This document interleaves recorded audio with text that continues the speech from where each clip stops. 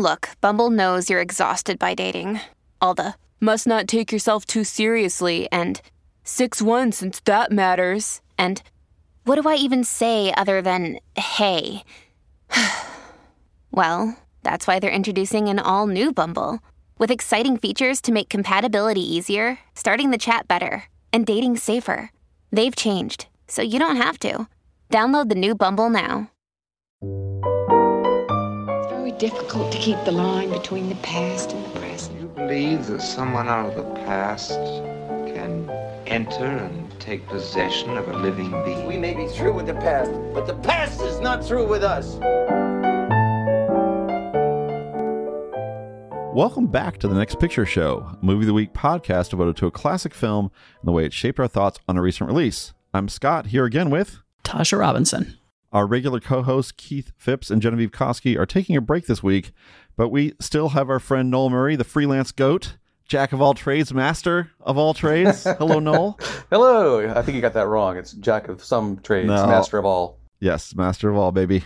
Last week, we talked about John Schlesinger's Sunday Bloody Sunday, and we have a similar love triangle this week with Ira Sachs' new movie, Passages. Sachs has tackled matters of the heart before in movies like Love is Strange and Keep the Lights On, but Passages finds another level of intimacy and intensity. So intimate and intense, in fact, that the MPA rated it NC-17, though filmmakers have decided to release it unrated. Set in Paris and featuring a truly international cast, Passages stars Christian Petzold favorite Franz Rogowski as Thomas, a German filmmaker who's just about to enter the editing phase of his latest production. At the wrap party, however, he hits it off with a young Frenchwoman named Agathe, played by Adele Exarchopoulos of Blue is the Warmest Color fame. Things get hot and heavy with Thomas and Agathe pretty quickly, but there's one problem. Thomas is married to another man, a shy Brit named Martin, played by Ben Whishaw. Martin seems warily accustomed to Thomas's wandering eye, but their relationship is already strained to the breaking point when he starts seeing Agathe. Nevertheless, getting disentangled isn't easy for Thomas and Martin, and a series of new developments heightens the tension between all three of them. We'll talk more about that after the break.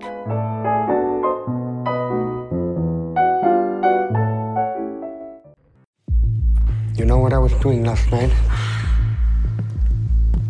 No, but whatever it was, you sound very excited.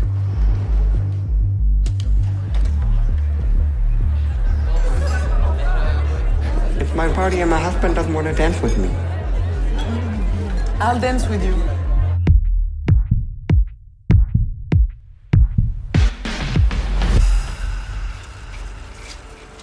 Maybe we have to take more risk.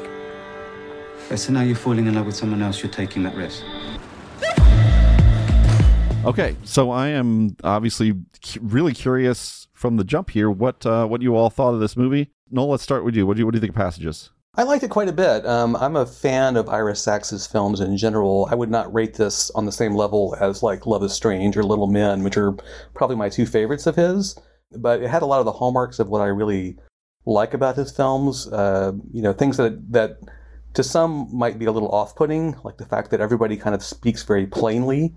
Unlike in Sunday Bloody Sunday, where people can't communicate, everybody here is communicating very directly. They're saying exactly what's on their mind, even if they might have some ulterior motive for why they're saying it. But I also like the fact that he doesn't mess around a lot with dragging things out. I mean, the scenes in this movie, the scenes don't necessarily follow directly from each other. Like, for example, we'll see Tomas will have, an interaction with Agathe and her family that goes horribly awry. And the next scene is him at Martin's door talking about how great the screening was for his new film. And the two don't have anything to do with each other, but it's just the story moving along. He skips past time and gets to the moments that he wants to get to. And I find that really refreshing. This whole movie is over and done in like 90 minutes. And while being short is not necessarily the hallmark of a great film, it's certainly, I feel like, he contained what he wanted to contain, within that time period. So yeah, I liked it quite a bit. Tasha, what about you?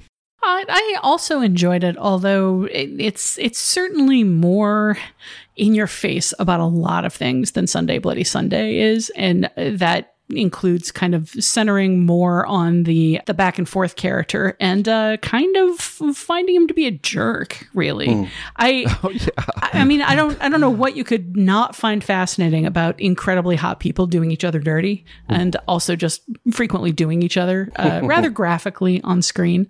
This movie reminded me of Blue is the Warmest Color for more reasons than the presence of one of the main actresses from that movie.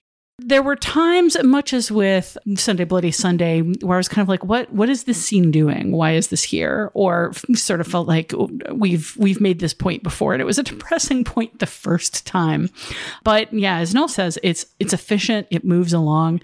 There's some stuff in there that feels like almost like cringe humor or discomfort humor. That whole excruciating meal with the parents was hard to sit through, like in a good way, and the kind of way where you want to watch a movie that makes you feel something.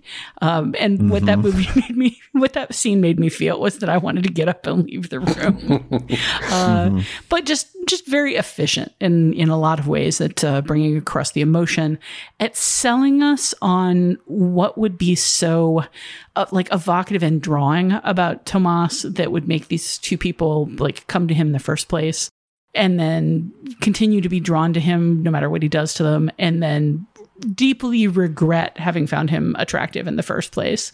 And like the process of watching them look internally at what it was that attracted them to him and just finding themselves wanting, I think is just maybe one of the more fascinating elements of this entire movie.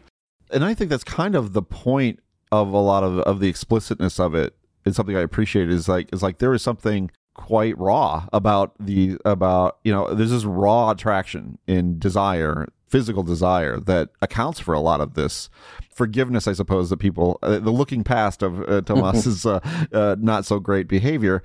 It's sold it on that front, that you can have these two characters in Agath and Martin who are, especially Martin, pretty centered, otherwise pretty rational people, but they just have that desire that they can't suppress, even if they know it may not lead to a good place. That scene with the parents, though, wow, it is. This is a scene. We're getting into spoiler territory as we always do. So if you haven't seen Passages, maybe return to the podcast another time. But at this point in the movie, we have discovered that Agath is pregnant, and so the parents are a little concerned about that. They haven't met they haven't met Tomas yet, and certainly have no sense of how this child is going to get raised. And he comes in, and this movie's got kind of a sneaky sense of humor to it as well. But he kind of comes in. He definitely looks like somebody who has just had sex with a man and come back home. like he doesn't do a good job of disguising that is a potential thing that he just did, and then he just enters into this, is just at his worst at this moment, and it just, everything kind of falls to pieces. Really, really good scene. But I'm definitely with Noel. I think it was a pretty good observation, I think, about the Sachs style and about the plain spokeness of it. But there's not only that, but I think there's also a sense, a confidence that a lot of these pieces, these sort of jagged edges, are going to add up to something in a big way. And I remember Little Men is that too. Little Men is like, hit you like like an absolute wrecking ball. But you almost don't see it coming, because that's not really the nature of the movie. The movie's kind of building and building and building to something, and then he gets to this moment, and it's just overwhelming. And I think Love is Strange is the same way. It's a real talent that he has. So yeah, what do we think of these characters and these performances? Tomas. So I mean, it's fascinating to have the movie centered on him, given that he is obviously the most difficult of the three. Martin clearly is used to him. At one point early in the film, when Tomas is like, well, I don't know if I want to. I've met this woman and I kind of like her, and I might be going with this, and Martin is like, you're always like this when you finish a film. When you finish making a movie, you always behave like this. You forget that you do this, but you always do this. And there's that sense of, that he's just going to weather this storm, and it'll all be normal again at some point. but then things get more complicated as it goes. Agatha, of course, has no idea. She's never experienced this before, so she doesn't know whether this is like a feverish moment where they're getting together and they're going to be together forever. She doesn't know that he's got these kind of whims. I mean, they're fascinatingly, they're very well-drawn characters, and I think it's because they're so well-drawn, the fact that he is such a jerk, so selfish. I think it's kind of a hallmark also of Ira Sachs's films. A lot of times, characters can behave both abominably, and yet you also sort of understand them. You don't necessarily forgive them, but you can kind of see who they are. Like, even in that scene with the parents, I was totally on his side for a lot of that. Like, why are they asking these questions? What purpose does it serve to ask him, oh, so you were married to a man once? And, oh, are you going to take care of this kid? What's he supposed to say? I mean, I was, I kind of identified with his frustration where he gets up and walks out. He's like, well, enough of this. Peace out. So, yeah, the performances are all, I think, really, really well pitched. I think the characters are all extraordinarily well drawn. And I think the choice to center it on the least likable of the three characters is probably the thing that's going to drive some people away. But it's also, I think, what makes the film fascinating. Yeah. The thing I would emphasize about that character, too, is that he is in a prison of his own making as well. That he is not just a supernatural destructive force who just tears through the lives of these characters. Like, he himself, his neediness, his narcissism, they have a personal cost to him that I think the film really registers strongly, particularly at the end or anytime he's on a bicycle, which is very, very terrifying. He's what is his life going to be like? Because a lot of it, he's selfish and he has these desires, but he's also very needy and childlike in certain respects, and doesn't really seem like he's capable of change. And the end result of that is that he's not going to be able to nurse his wounds and move on in the way that Martin and Agatha seem capable of doing, because they are ultimately more likable centered adult people. So I kind of appreciated that the film does give you this aspect of Tomas where you can feel a certain amount of pity for him and feel like this is kind of he's kind of in a prison of his own making. He felt like a very unusual film character to me because he's not toxic exactly. Like, he's not abusive. He's not cheating exactly. He's the kind of person that comes in from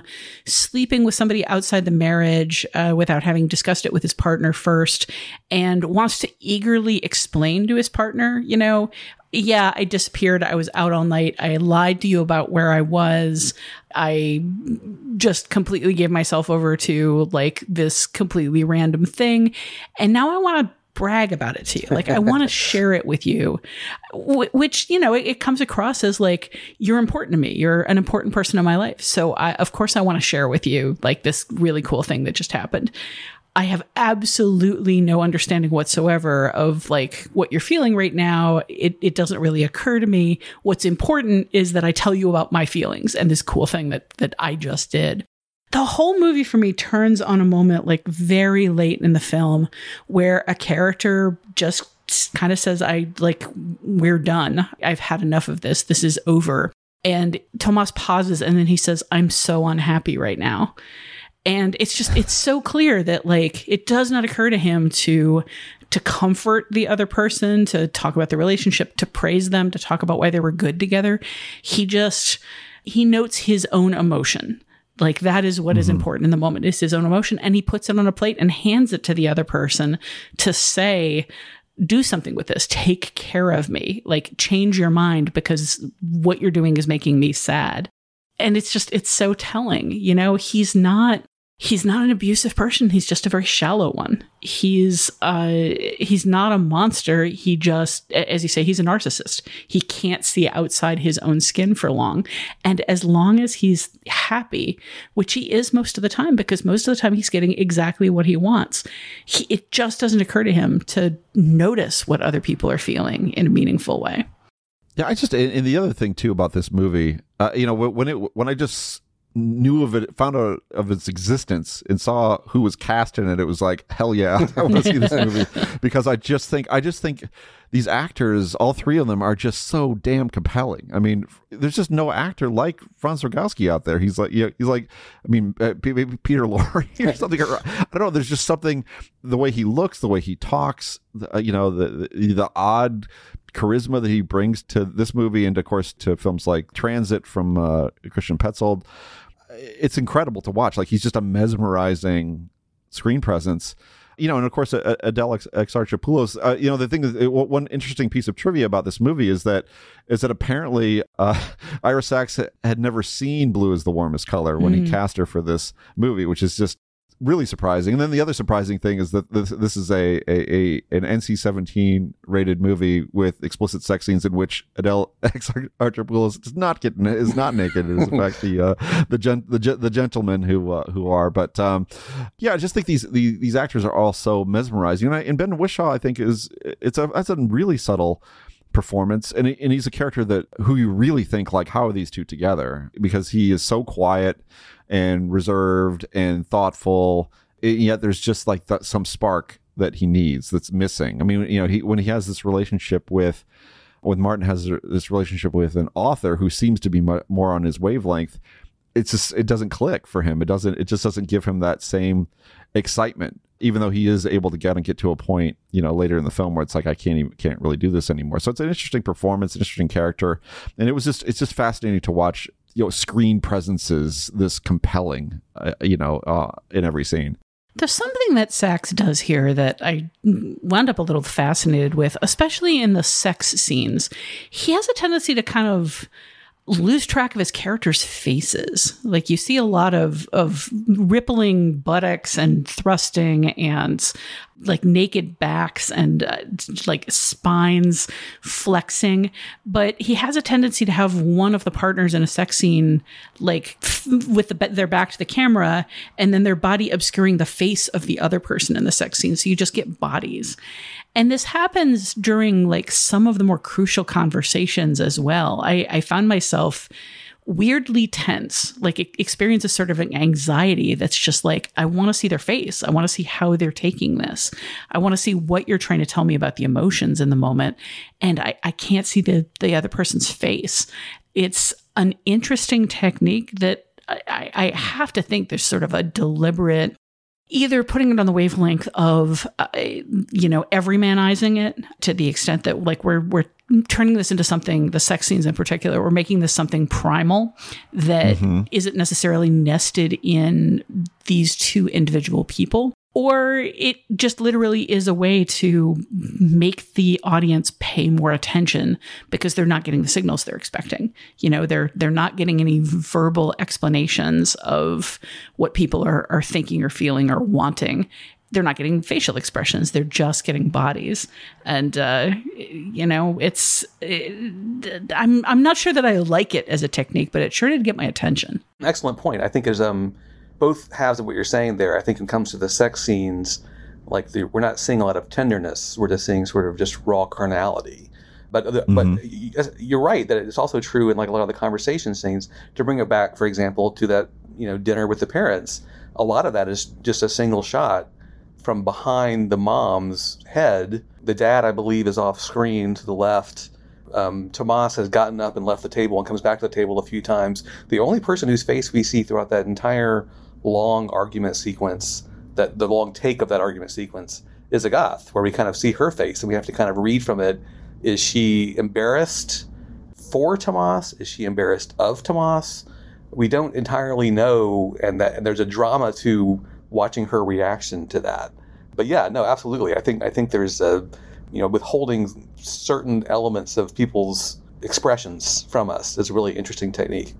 Yeah, in that sequence, not only is the dad cropped out, he's left out by language barrier. They're speaking in three different languages, and they're kind of trying to like find which language they can speak in that'll let the maximum number of people understand. But he just doesn't seem to have, if I remember correctly, French or English in common with them. So the mother at first is translating for him and then gets too heated and can't. And we can't see his face. We have no idea what, if anything, he's getting out of any of this. And as you say, we're focused on Agath because she's the one in the picture, but she keeps her head in her hands. She's like so embarrassed or frustrated that she's kind of trying to screen it all out. And she just covers her face with her hands for a lot of this. So once again, we're kind of left... When Tomas comes back, at least when he's there, his face is the center of the scene because it's the only face we can see clearly. And then he disappears off screen and we don't know where he's gone. When he comes back, it's kind of a surprise. I was expecting the scene to cut before that, as opposed to having him re-enter and continue the conversation.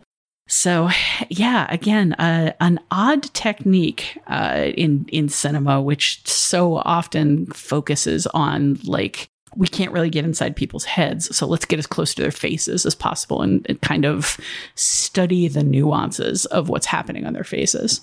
To go back to the sex scenes, I think, Tasha, you had the right word, primal, to describe them, and I think that's that part of it, the really speaks to the pull of Tomas to these characters. The other part of it too is that Tomas is the one kind of dictating the action, as it were, right? I mean, Tomas is kind of in control, is sort of the one sort of dictating his will, and I think there's kind of a certain amount of power, maybe to have someone who kind of like ravage them in the way that Tomas does. I think that I like the fact that the film has this willingness to use physicality, as a to explain some of the psychological or the relationship elements of the movie, because it kind of is a great answer to some of the kind of social media sort of fussiness about sex scenes generally, or nudity as being unnecessary. It's like, well,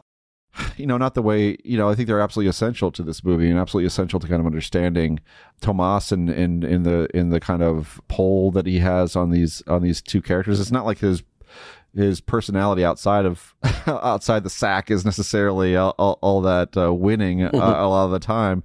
So it's like you kind of put up with with a lot of stuff in order to kind of get to the stuff that you kind of can't end up resisting. So I appreciated that about the movie, of it just having the courage to make Tomas as off-putting as possible, while also making it plausible that characters that we do think are intelligent, rational, normal, I guess, human beings could still kind of find themselves in a relationship with him. That's a huge achievement, I think, on the film's part. I agree with you about a lot of that, but I don't really agree about the idea of Tomas ravaging people. Because of the three sex scenes that I can remember, the one that takes place in the film offices, where he's, just clearly more in his element, to the degree that they bring him interns for a quick photo op to commemorate the movie that they just made, and he's so reluctant, so dismissive, so like, fine, as long as it doesn't take long, whatever. But he clearly sees it as kind of his place, and he's very much the active and topping partner in that. But in the first sex scene with Agath, she straddles him. She's the one who takes off his clothes. He's like looking up at her, waiting for her actions. In the scene that where he has sex with Martin is topping. And I didn't realize I didn't. I thought it was the reverse. Nope. Oh, shoot, I completely messed that up. That sequence in particular, especially given where it comes in the story, just feels very much like a sort of expiation. Like he's apologizing by sort of like taking a more submissive role and like asking Martin to kind of take out some of his frustrations in, again, what seems like a very primal way. At least that's how I read it.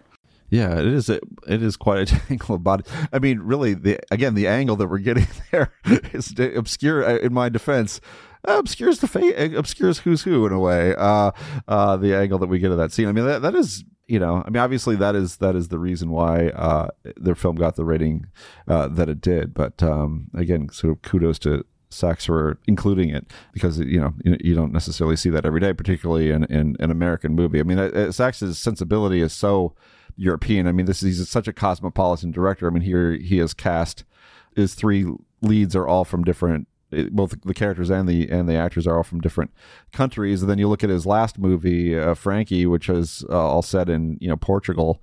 I mean, this is a director who I think is pretty, has his thinks globally in terms of filmmaking and isn't necessarily following any trends or anything that you might expect from an American independent filmmaker. Yeah, the really weird connection I made while watching Passages was to the Wachowskis' Sense8, which, thematically and narratively, I don't think there's a lot of threads in common there, apart from, again, the fundamental idea of like communication and connection.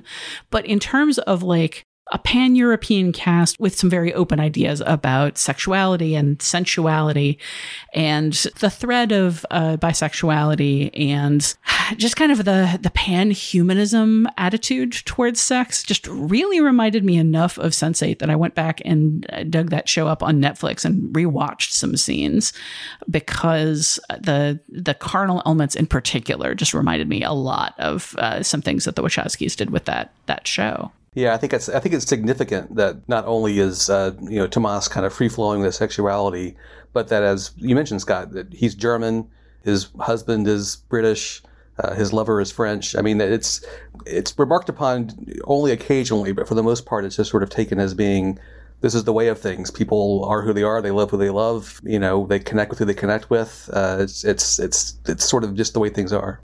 And they switch in and out of languages as convenient and as expressive. The idea in the moment that I'm trying to get across is going to sound better in French, so I'm going to say it in French. I want to say real quick, the screener that I got to watch from this, the subtitles were not turned on when I started the film for the French sequences, and I thought, interesting choice for Ira Sachs to leave the French untranslated, because it was a really short scene early on where Agatha's talking to her coworkers in French, and I'm like, okay, it was like 10 seconds. And then later there's a long scene where people are talking in French, and I'm thinking, I bet it's supposed to be subtitled, and I hit the little button at the bottom of the screener and said, oh yeah, there it is. So yeah, anyway. Yeah, I think I had the same experience. That was funny. It when I had the same reaction. I'm like, okay, all right, it's fine. We don't necessarily need to know what he's saying. Funny to me, because I got like 3 minutes into the movie, and then I went back, turned on the subtitles, and started from the beginning. Because at the beginning, you're just dealing with Tomas directing, and that's so good though. The translation's good though. It's very funny. Yeah, a lot of what he says is off screen and muttered in a way, and the subtitles were really helpful in terms of deciphering who was talking and all of this like sotto voce, like low rumbling. So I had them on throughout, so I didn't have any problem with the language switching. But the weird thing that I thought was really smart and cool about the subtitles was during the sex scenes, they very explicitly labeled like who was making noises. And during the sex scene in the film office, he's making a lot more noise than she is, especially at first. There's a point later in the act where she gets into it, but the subtitles kept saying things like he moans, he gasps, he, and so forth and so on. And throughout the entire film, the subtitles would be very explicit and specific about like who was making a given like wordless noise. Not always during the sex scenes, but very often during them. And it honestly really made me aware of some dynamics that I don't think I would have really noticed otherwise. It's like, this is a sex scene. They're both into it. They're both making noise. Like, no, when you pay attention to it, there's a very clear narrative being told here about pleasure and enjoyment and where it comes in. And it's surprisingly specific and very specifically directed. And I did not notice. I think that was just an interesting touch from the subtitles. That's neat. Yeah, for sure. There's going to be quite a lot more to talk about here with Passages, but we should take a break here to bring in Sunday Bloody Sunday and talk about the connections.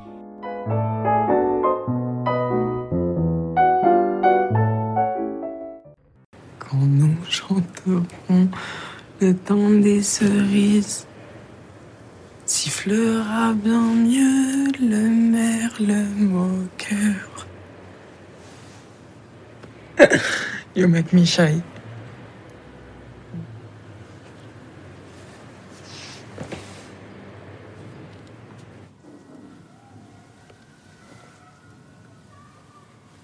think I'm falling in love with you. You say that a lot, I imagine. I say it when I mean it. You say it when it works for you. Now it's time for connections, when we bring these two films together and talk about all the things they have in common. I guess the first thing is that we're dealing with love triangle between two men and a woman, and kind of, not something you see every day, but the dynamics here compare and contrast in a fascinating way that I think has, a large extent to kind of do with the person at the center. Again, that's not good geometry to talk about the center of a triangle, but you get what I mean. The difference between Tomas here in Passages and Bob in Sunday Bloody Sunday is so vast in terms of the way they carry themselves, the way they see this relationship. I mean, they're opposites, I would say, really, just because Bob is so relaxed, so casual. He's not needy at all. He could kind of take or leave. He likes these relationships. He likes being in them. He feels good about it. He's limited himself to a certain degree. He's clearly able to kind of like extricate himself from these relationships easily by kind of going off to America and being, he's a young, unconnected, free-spirited person, and Tomas is the opposite of that. Tomas is jerky and needy and doesn't really have any kind of plan. He kind of does everything by the seat of his pants, and he ends up in a place where he can't really transition in anything. He is kind of stuck being who he is. They're both young, attractive artists, though. And I think that there is, in both of these movies, just kind of a thread of them bringing that kind of like artistic energy into these relationships with, in some cases, older and more established people. I think maybe in Passages, Martin, I think it's unclear how their ages differ, but Martin certainly comes across as more world weary, more settled in his ways, past the party stage of life and ready for the go home at 9 p.m., have a warm cup of tea, and then go to sleep at 9:30 phase of life, as opposed to the stay out, dance with a stranger, and then take them home phase of life. So, I think that they do have some things in common in terms of the charisma that draws people to them, and in terms of not really being ready to settle or seeing any need whatsoever to settle into any kind of regularity with a relationship. Like they're getting what they want. Maybe the difference is that there's a sense that Bob is getting what he wants in terms of having two relationships that he considers stable, that separately give him what he wants. And he feels at least that he's able to balance them, even if neither partner is entirely satisfied with what they're getting. Whereas Tomas switches back and forth until late in the film, when he kind of sees a way to have it all. He's kind of an all or nothing, one or the other kind of guy who runs back and forth between them, and seemingly is only present for the person that he's physically with, and has just about forgotten about the other person, to the point where at one point he runs off to be with Martin, comes back to being in bed with a goth, and it just doesn't seem to have occurred to him that they're staying together, that she knows exactly where he is, that the walls are thin. Yeah, she can hear him. Oh my God, what a scene. Yeah. I mean, I find myself asking about both of these characters, both Tomas and Bob, how much they enhance the lives of the other two people. One could say that certainly in Sunday Bloody Sunday that the other two characters feel like Bob makes their lives better in some way, that they feel sad when he's gone, that they miss him. There's something about him they feel they need. I mean, but I guess you probably could say that the same is true of Tomas with Martin and a goth. Even though we see him as being destructive, I think that he gives them something that they're looking for. And I don't know if like you've both have pointed out before, maybe it's excitement, maybe it's sex, but there's something there that makes their lives more interesting. But I think I think maybe that's part of like the decision to make him the focus, make Tomas the focus of Passages, whereas Bob is not the focus of Sunday Bloody Sunday. If you were to make Sunday Bloody Sunday and make Bob the focus, you might have an entirely different perspective on him. He might seem like a jerk. I don't know. Oh, that's interesting. I think an interesting aspect of that in these movies is, you know, they're examining and discarding heteronormativity. They're examining and kind of discarding, there's probably a word for monogamous normativity. But at the same time, I don't think either of them really examine what it means to be in a relationship, like what you get out of a relationship, to the degree that I feel like the sequence with the kids where Bob and Alex are entertaining these hellions for hours and hours upon end, and he goes to leave and she immediately gets upset. And it's not, you're leaving me alone with these kids. You're leaving me alone to take care of like 5 kids, a monkey, and a dog in a chaos house. Like, she doesn't make any sort of practical, look, I need you here appeal. She just says, wait, you're going? And she knows immediately where he's going and kind of teases him about it. But there isn't really an examination of like what it means to have him there, you know, whether she's just expecting like, you're my partner. There's some specific reason that I need you. She just misses him. You know, she doesn't want him to not be there.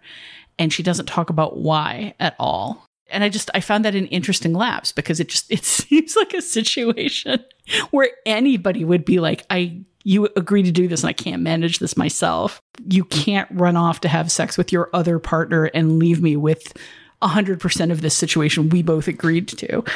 But none of that comes up. It's just kind of, but I expected, you know, for us to share this equally. And I think that's something that kind of extends through all 4 relationships in both of these films. It's just sort of, there's an assumption that if you're with somebody, you should be with them 100% of the time and meet their needs. And a lot of people here are just not getting their needs met, not in a very specific, I wanted you here for this kind of way, although there is a little bit of that happens here and there, but just sort of in the broader, like, why does your partner have to be everything to you? Why does your partner have to fill all of those blanks in your life? And that's something I felt was missing a little bit in both of these films. And I think towards the end, Sunday Bloody Sunday, especially in the conversation with Alex and her mom, starts exploring that, starts talking about it directly and thinking about it. But it's something I kind of would have liked to extend more throughout both of these films. Yeah, the whole conversation where her mom talks about liking hippies, and then they have the conversation about where the mom says that, you know, the spouse is not everything. Alex expects the person to be everything, and that's just never going to happen. So yeah, I agree with that. To kind of go back to Sunday Bloody Sunday, one of the things that I think separates Daniel and Alex from Agatha and Martin is I think Daniel and Alex are fundamentally quite lonely. I mean, I think their loneliness is something that the film emphasizes quite a bit, rather than say a need or a desire, which they certainly have for this young guy who probably makes them feel young. But you just get a sense of, like, you know, of Daniel, who is living in the closet, who's older, and Alex who's recently divorced and kind of uncertain of where she's going to go in her life. I think like he's feeling that need of making them not feel lonely, making them feel desired, and then when he goes away, they have to kind of confront the, you know, sort of the emptiness of their lives. And I don't necessarily think that's true of Agatha and Martin. There's kind of a little bit of a different dynamic there. That's true. We do see Agatha with her we see more of her job. We see her with the friends she has there. And then with Tomas, of course, we see him going out with other guys, both romantically, but also just as friends, you know, kind of hanging out and doing stuff.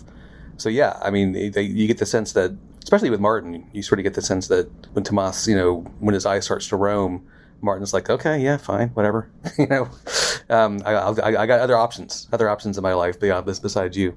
Yeah, it's a transitional phase for sure in Passages. You can maybe feel reasonably confident by the end that as destructive as Tomas has been, that his partners have maybe a better future, will find their way somehow in a way that he's not capable of doing.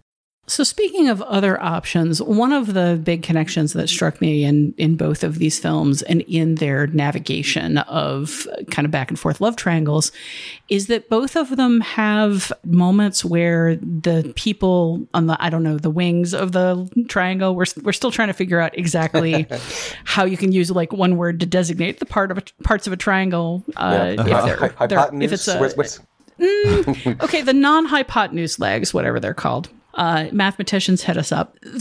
Oh, no, please don't. We're going to get pilloried. Neil deGrasse Tyson, we need to hear from you right now about this. Yeah. Alex gets a lover. And despite what you said, Scott, about Bob being just like completely open and not jealous and not needy, when he shows up at her house and her lover's there and she casually introduces him, he's taken aback. And he doesn't make a scene, but he does seem down. He seems taken aback. And he says, I expected you to be alone at this time of day. He kind of visually withdraws from her, and she's being very cheerful about the whole fire thing.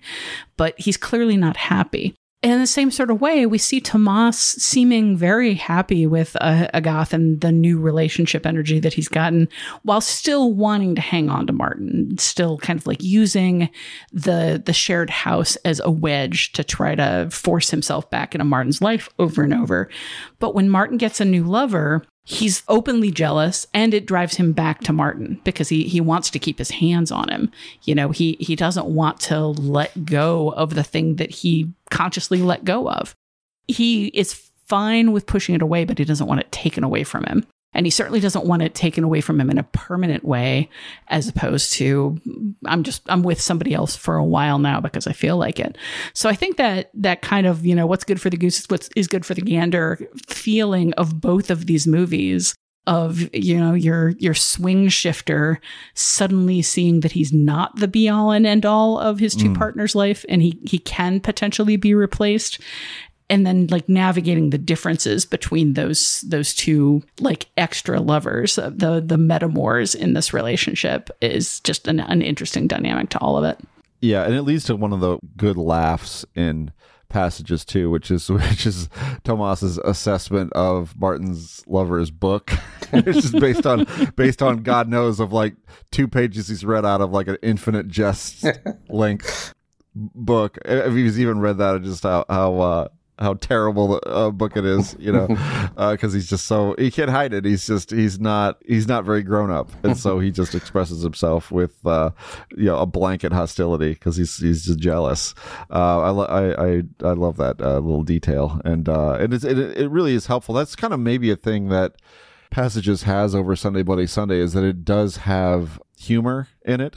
There's not a lot of laughs in Sunday Bloody Sunday. I mean, a couple, I guess, but it's not. I think having a little bit of that, dark comedy, it gives Passages a lift in certain moments. I was thinking a little bit while you guys were talking about what we see of their art in both of these films, and Bob makes these little sculptures, right? These little, he has a lot of different art projects we see, and a lot of them seem to involve mechanical processes that will add color or design to pre-existing like glass tubes or a little spirograph type piece of paper that he has set up in his apartment, that kind of stuff.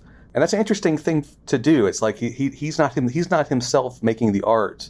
He's making sort of the vessel through which the art is brought into the world through some mechanical process. So that's what we see of Bob, which is kind of interesting, to see it in the context of the way he relates to other people, where he's sort of like a catalyst, almost more so than somebody who is totally present.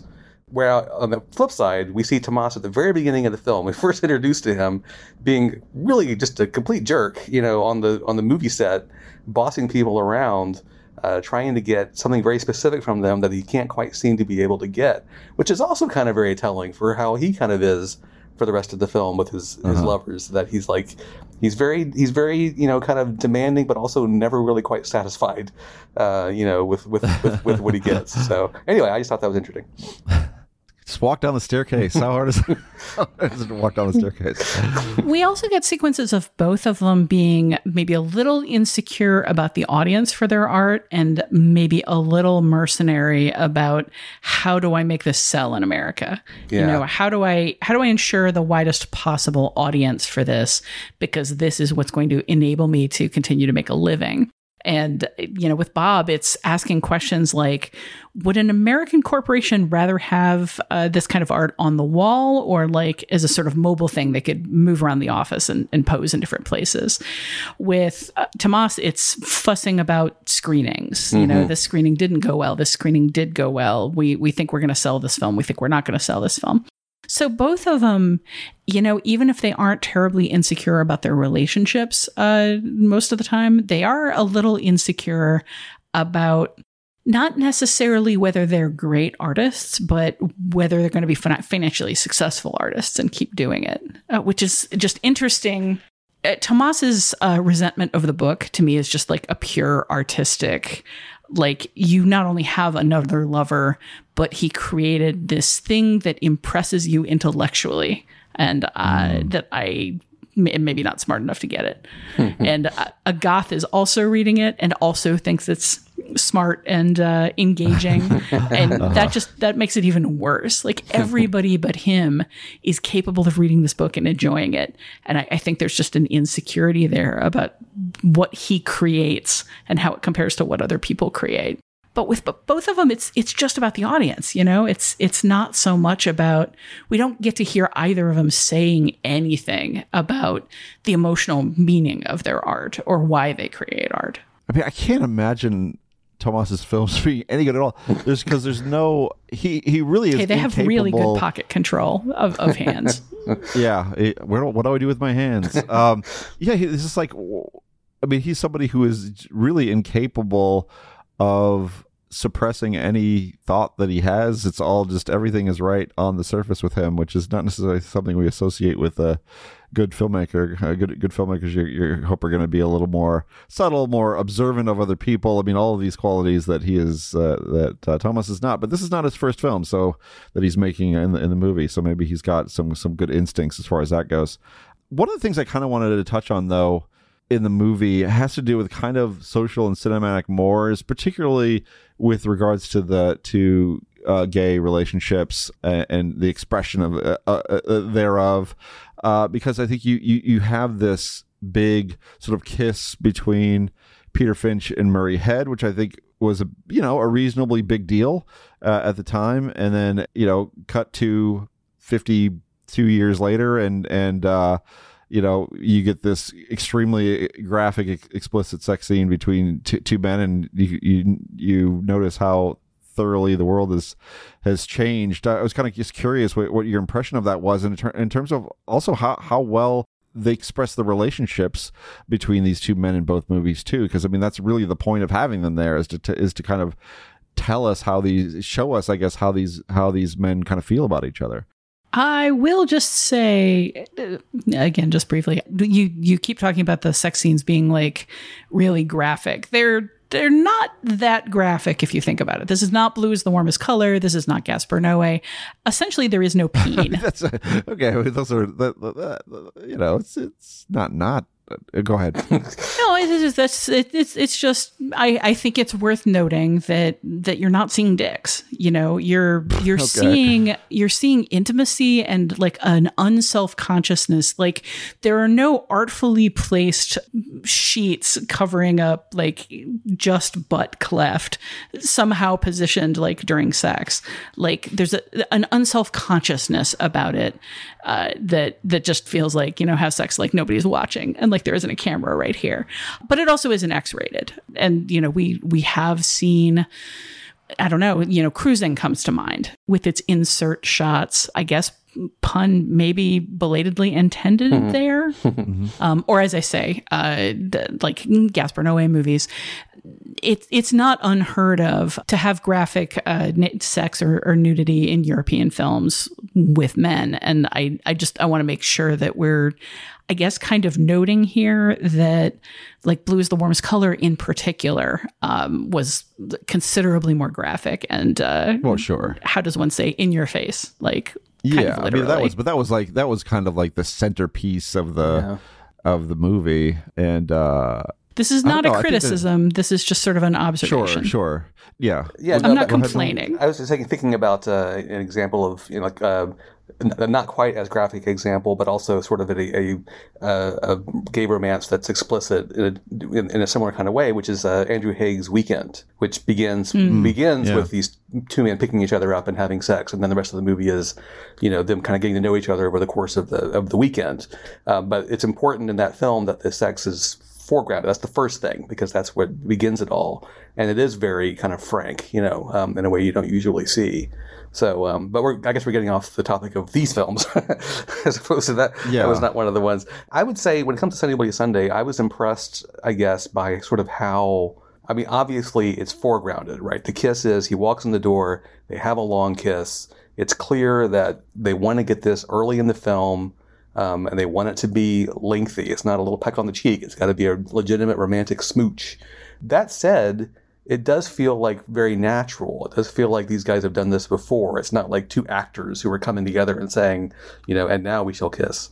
And I think that quality also is true in Passages, that the sex scenes are sort of like, these guys know what they're doing. Like, this is it is foregrounded. I mean, I think it is purposeful that the sheet drops, that the sheet falls down far enough that you see thrusting butts.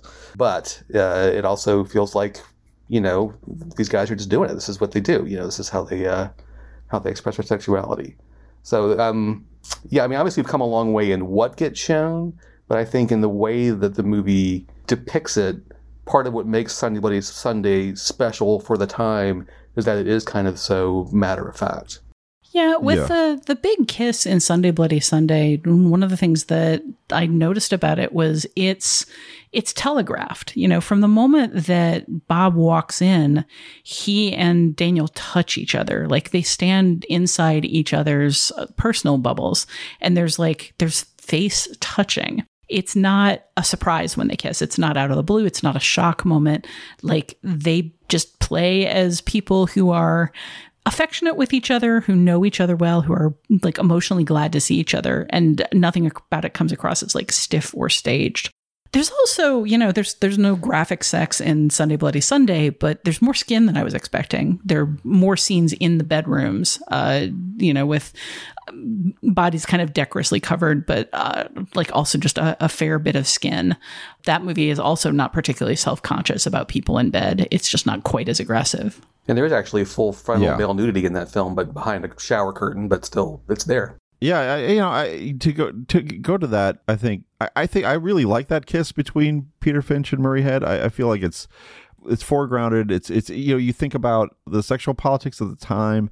I mean, there's a level of calculation that has to kind of go into it, right? In terms of like, what can we depict in a movie in 1971, and so there's a certain kind of boldness to it, but also at the same time, there is a passion that those two actors tap in a very real, convincing way that seems so far ahead of its time. Because if you think about so many movies, like from the 90s, even the way sort of gay relationships were expressed were so comparatively timid, even to a kiss like that. It just became, you just wonder, like, do these people ever have sex? Like, what is the deal with these people? Like, they don't, what's going on here?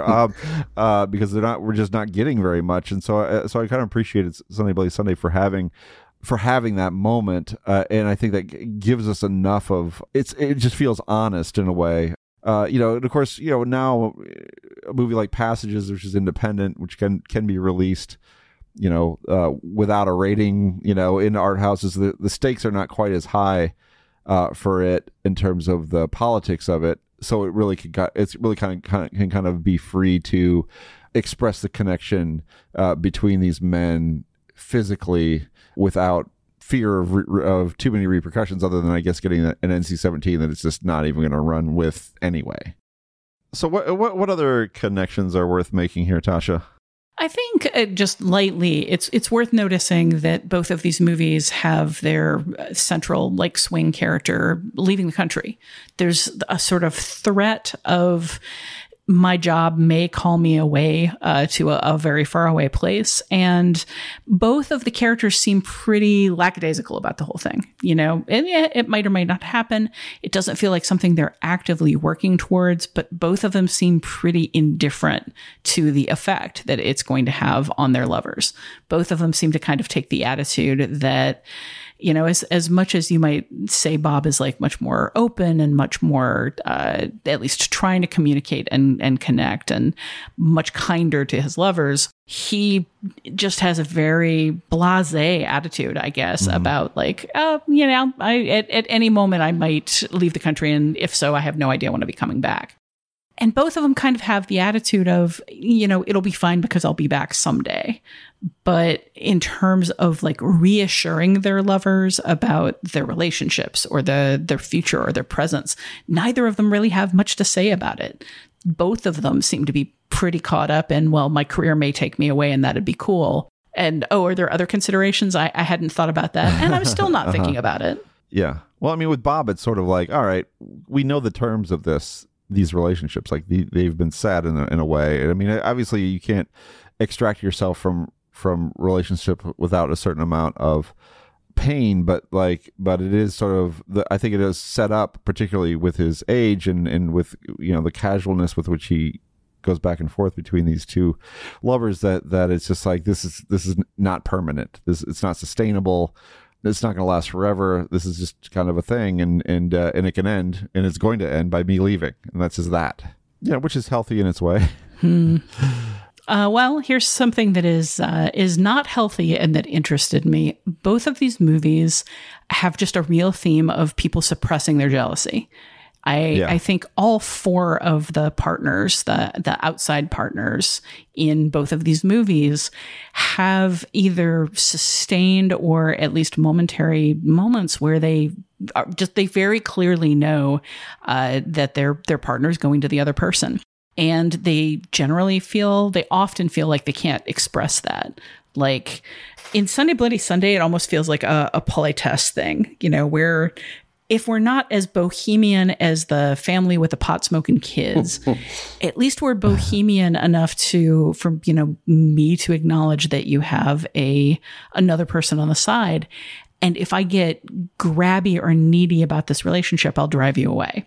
So in Passages, I think there's a lot more overt jealousy, but it seems like all of the partners are kind of like tamping down their own needs and their own desires to some degree at various points. Maybe Martin least of all, because he is just so close to done with this. But I feel like there's a running attitude of objecting to this too openly would be like déclassé. It would be, you know, being too greedy about this person in my life, and I risk losing everything if I want more, and yet I want more. And watching all of these characters just sort of struggle with these very natural feelings of my partner isn't prioritizing me, they're prioritizing somebody else. Maybe they're lying to me about it, maybe they're just refusing to talk about it, but there's something here that I feel like I can't express because if I do, I'll be a bad person, is I think something that resonates through both of these movies a lot. Yeah, they don't want to be square, too, right? I mean, none of them want to feel like that. I mean, they're in unconventional relationships and unconventional circumstance. They don't want to come across as fuddy-duddies or whatever who are going to be not cool and bohemian and not allow a certain amount of sexual freedom on the part of this person at the center that they're, you know, that they care about more than they can say. So I find that very interesting. You know, the other thing, one other kind of thing we never really talked about is that we do get in both of these movies a scene between our two. Oh yeah.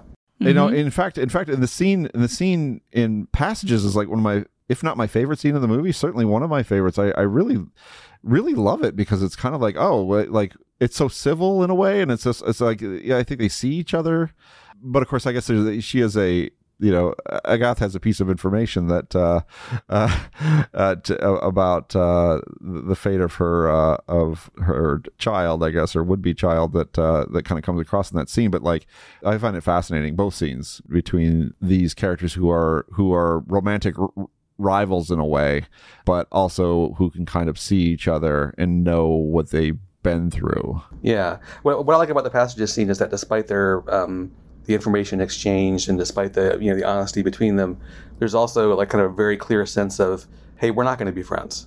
You know what I mean? It's like you could see at the end of Sunday Bloody Sunday, you could imagine a world in which Alex and Daniel meet for tea, occasionally, and because they have so much, sort of a lot in common. I really don't see, even though they might have a lot in common, there's a sense of like, yeah, just because we have this one connection, we're not going to be, there's a line beyond which we're not going to go in terms of sharing our lives with each other. Yeah. Well, and also they don't have the Hobsons. The Hobsons are still that connective tissue. Tomas is not there anymore, so it just doesn't make any sense. Yeah. Though there's also the element there where, Tomas very clearly was angling towards a situation where the three of them would just be sort of a happy throuple, building a life together, and he would have everything he wanted, and nobody would get to be jealous because they would all be around each other. That scene between Martin and Agath is devastating because it just shows how impossible that dream really was, and how one of them realized it and one of them didn't. And one of them has control of the situation and one of them doesn't.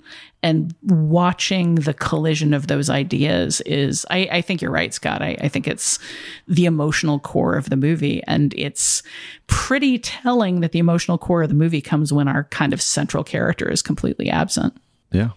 For sure. So is this your term, thruffle? Did you even use the word thruffle? Thruple. Like couple with three. With three. Yeah. Truple. Thruple. Not truffle. Thruple. Like supple. Truffle. Thruple. Scott, okay, this is definitely a road that we could spend 15 minutes on to absolutely nobody's use. I'd never heard it before. I'm unclear on how to pronounce it, but it seems like it's useful. Scott, when you pronounce the word couple, do you say cuffle? Truple? No. Truple? Okay, pronounce the word goodness. three. Pronounce the word three. Thruple. There you go. Thruple. Three couple. Thruple. Thruple. Okay. All right. Well, so next week on the Next Picture Show, we'll introduce you to a lot more polyamory terminology, but we're gonna have to get Scott a dictionary first. Yeah. Another connection that I did promise we would talk about in the first half of this conversation was just the question of longing for children in both of these cases. And my question for you is whether you think Alex wants children. I think that Agath is sort of back and forth on it. As we see, Martin explicitly wants children, but Alex is the big question mark for me. Oh, I would say no.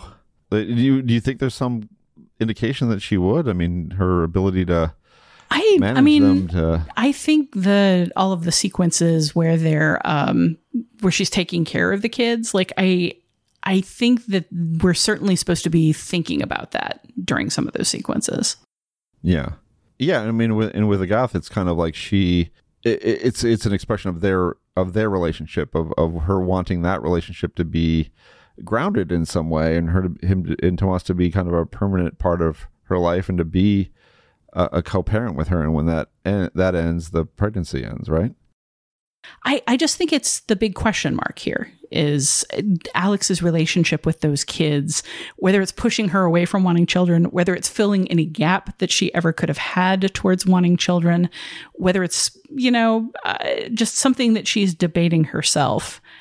I'm not sure that we get enough data on it.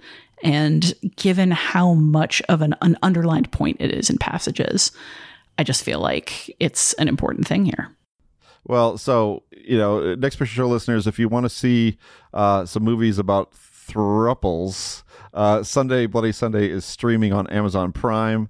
It's streaming with ads on Pluto TV and Tubi, and is rentable through Vudu. It's also available on Criterion DVD and Blu-ray. Passages is currently in theaters. We'll be back with your Next Picture Show.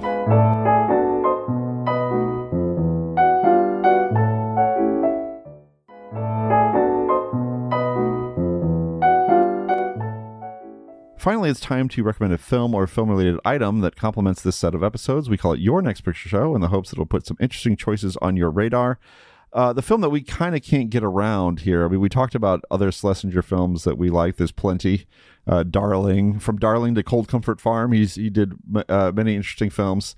And of course, Ira Sachs, we've talked about Little Men and Love is Strange and Keep the Lights On and plenty of other good movies there. But the movie we kind of can't get around here is Midnight Cowboy, which is Schlesinger's most famous film. It's the film that he made before Sunday Bloody Sunday. And you know, if you want, it sort of has in common with Passages some interesting trivia with regard to the rating system as well, because that Midnight Cowboy was released with an X rating and it was won Best Picture, but the X was self-applied. I don't know, which was an interesting piece of trivia, and then it was re-rated properly as an R, like I think the next year.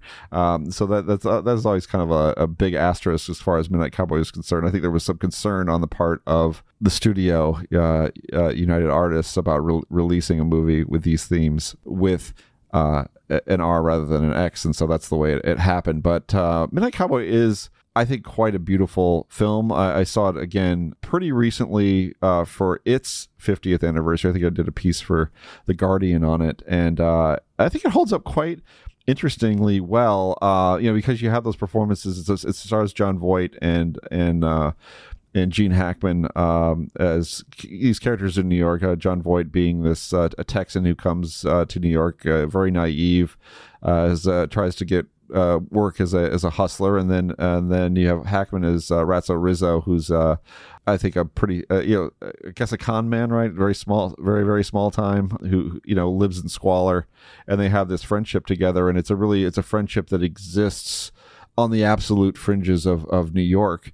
One of the things that we had talked about earlier with regard to location shooting and the value of location shooting is how much of a time capsule it can be, and that's really such a strong impression that I got of watching Midnight Cowboy, of time and place, and I think about the location of Ratso Rizzo's apartment, which doesn't have electricity, if I recall, which is just it's just this desperate place that is just quite literally on the edge of town almost. It's on the it's almost on the precipice, and it's just so vividly realized. What are you all fans of Midnight Cowboy? Yeah, I saw that movie a lot when I was in college. One of those movies I watched so many times that I had to stop watching it for a while because I kind of knew every line and every nuance. But it's one of those films that revisiting it 20, 30 years later, it's striking to me, like, as explicit as it is compared to what came before in terms of like some of the language that is used, and of course the general subject of male hustling. It also like leaves some things vague. Like, you're supposed to kind of make some intuitive leaps as to what's going on in some scenes. Like, you have to kind of like figure out the extent of what's happening with Joe and the guys he's trying to to hustle. And I find that fascinating. I'm always interested in these movies from this era that are kind of betwixt and between, where they can hint at a little more than you could have hinted at 10 years earlier, but they still can't really go the next step and just say plainly what they're talking about. But I think it actually works for that film. I think it actually makes it more interesting because it is kind of, of its time in that way. I mean, it does sort of depict the mores of the late '60s, which were both frank, but also we some things were still underground. And I think underground, I think underground cinema is actually one of the main, kind of influences on the look and the feel of a lot of Midnight Cowboy, including the big sort of Velvet Underground-y, happening, sequence, big party sequence, which feels like it's capturing this particular aspect of New York City at that time that was very much of its time. Yeah. I said earlier that to me the big connection here was just the exploration of the gay experience and the flashbacks. But thinking about it further, I think there actually is a lot in common between Sunday Bloody Sunday and this movie in terms of people looking for connection and trying to find a way to make that connection fill a gap that they're experiencing. And here, as I said earlier, it's somebody in a younger and more tenuous phase of his life certainly a much more tenuous phase of income. You know, somebody dealing with pretty extreme poverty and pretty extreme desperation, as opposed to being pretty settled in a way, as all of the people in Sunday Bloody Sunday are. They seem decently well off and kind of in control of their own destiny. But I mean, here again, what I see is somebody just trying to pursue an art and being really worried about the financial implications, which again, also something we see in Sunday Bloody Sunday, and trying to do it in a way that's kind of, you know, selling his own body and trying to use that to validate his own body, to validate his attractiveness and his youth and his energy and his charisma and his value, and just getting rebuffed circumstantially or directly over and over and over. So I think they do make good companion pieces, but just be warned, Sunday Bloody Sunday is sad in some ways, but it's also very, very much about like thinking through what relationships bring you. Midnight Cowboy is devastating. Yeah. I mean, the three more things about Midnight Cowboy. Everybody's Talking. Great song. Yeah. Great way to kick off the movie. The score is fantastic and is going through my head now. It's so beautiful. And what an ending. Come on. Yeah. It's an all-timer, the ending. Oh my God. It's so beautiful. Of course, with the accidental, you know, raindrops outside the bus window looking like tears. You know, such a fantastic kind of, you know, movie moment of just the weather or something giving you like this incredible happy accident that makes the film that much more poignant. So yeah, if you haven't seen Midnight Cowboy, I think we would all pretty strongly recommend you remedy that. Toot sweet.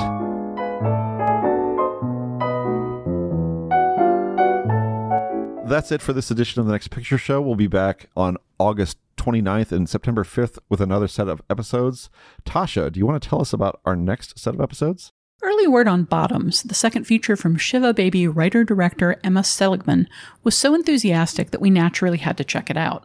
It's a little bit Booksmart, a little bit Fight Club, and even a little bit Cocaine Bear, since it was produced by Elizabeth Banks and comes from the same over-the-top sense of humor. Bottoms is a high school comedy about two queer teenage girls, played by The Bear star Io Adebari and Shiva Baby star Rachel Sennett, who hit on the idea of forming an after-school self-defense club to get closer to their crushes, a pair of popular cheerleaders. But the self-defense club immediately turns into a girl power take on David Fincher's Fight Club, and the whole story heads into broadly satirical ends. Some aspects of this film reminded us of Michael Lehmann's 1998 movie Heathers, another dark teenage love story about school outcasts who solve their problems in unusually extreme ways. In both of these movies, the usual rules about violence not being an answer don't seem to apply. These are films that channel the perceived nihilism and extreme emotions of high school in unusually transgressive ways. We'll get into it next time on The Next Picture Show. For now, we welcome your feedback on Sunday Bloody Sunday passages and anything else film-related you'd like to talk about. Email us at comments@nextpictureshow.net or leave us a voicemail at 773-234-9730. Before we close out this week's episode, where can we find everyone these days? Tasha Robinson? I am the film and streaming editor at Polygon.com. You can find me writing about film over there. I am on X, which I'm going to persist in calling Twitter, at least as long as it's at twitter.com as Tasha Robinson. I'm on Blue Sky as Tasha Robinson. I have not Blue Skyed yet. Keeping up one social media presence is enough for me without trying to keep up two. I don't know how you do it, Scott. I don't know where you find hours in the day. Noel Murray, are you on any non-X social media platforms that people should know about, and where can they find your writing? Yes, I'm actually I'm in the sky, as we like to call it. That's what we say. I think I'm still under at Noel Mew. I honestly don't know. But there aren't that many Noel Murrays in the world, so I'm sure if you go to Blue Sky, if you belong to Blue Sky, it comes up. You'll find me. And I still have a Twitter account, but I do not use it any longer. But so that's there. You can find my writing. I write regularly for the New York Times and for the LA Times. Film-wise, LA Times is the place to look. I have a weekly column where I write about VOD and streaming. The column is mostly a recommendation column, so I try to find some really interesting documentaries and genre films and some art films that are not being covered necessarily in lots of other places. So I'm quite proud of it, and I hope people will give it a look in the LA Times every Friday afternoon. Noel's got his own East Coast West Coast rivalry happening. Yeah, between the New York Times and the Los Angeles Times. Yeah, exactly. Yeah. Yeah, he is Biggie versus Tupac. Noel Murray. So you can find me on Twitter. I'll just say Twitter. Come on now. At Scott_Tobias. You can find my work primarily in The Reveal, the newsletter that I do with co-host Keith Phipps. That's the reveal.substack.com. You can also find my work in the New York Times, Vulture, Guardian, and other fine publications. Our absent co-host, Keith Phipps, also at The Reveal. Also, he's at Keith Phipps 3000 on both Twitter and Blue Sky, and he has work elsewhere in GQ, TV Guide, Vulture, and other publications. And Genevieve Koski, rarely on Twitter, but when she's there, it's at Genevieve Koski, and she is the senior TV editor for Vulture. Stay updated on the Next Picture Show at nextpictureshow.net and on Twitter at nextpicturepod. Get bonus content and open discussion at patreon.com/nextpictureshow. And as always, we appreciate your ratings and reviews on Apple Podcasts or wherever you listen to the show. Thank you very much, Noel Murray, for guesting today. Always happy to be here. Killing it every time. You kill it every damn time. Thanks to Dan the Bake Jakes for his assistance producing this podcast. The Next Picture Show is proud to be part of the Film Spotting family of podcasts. Please tune in next time.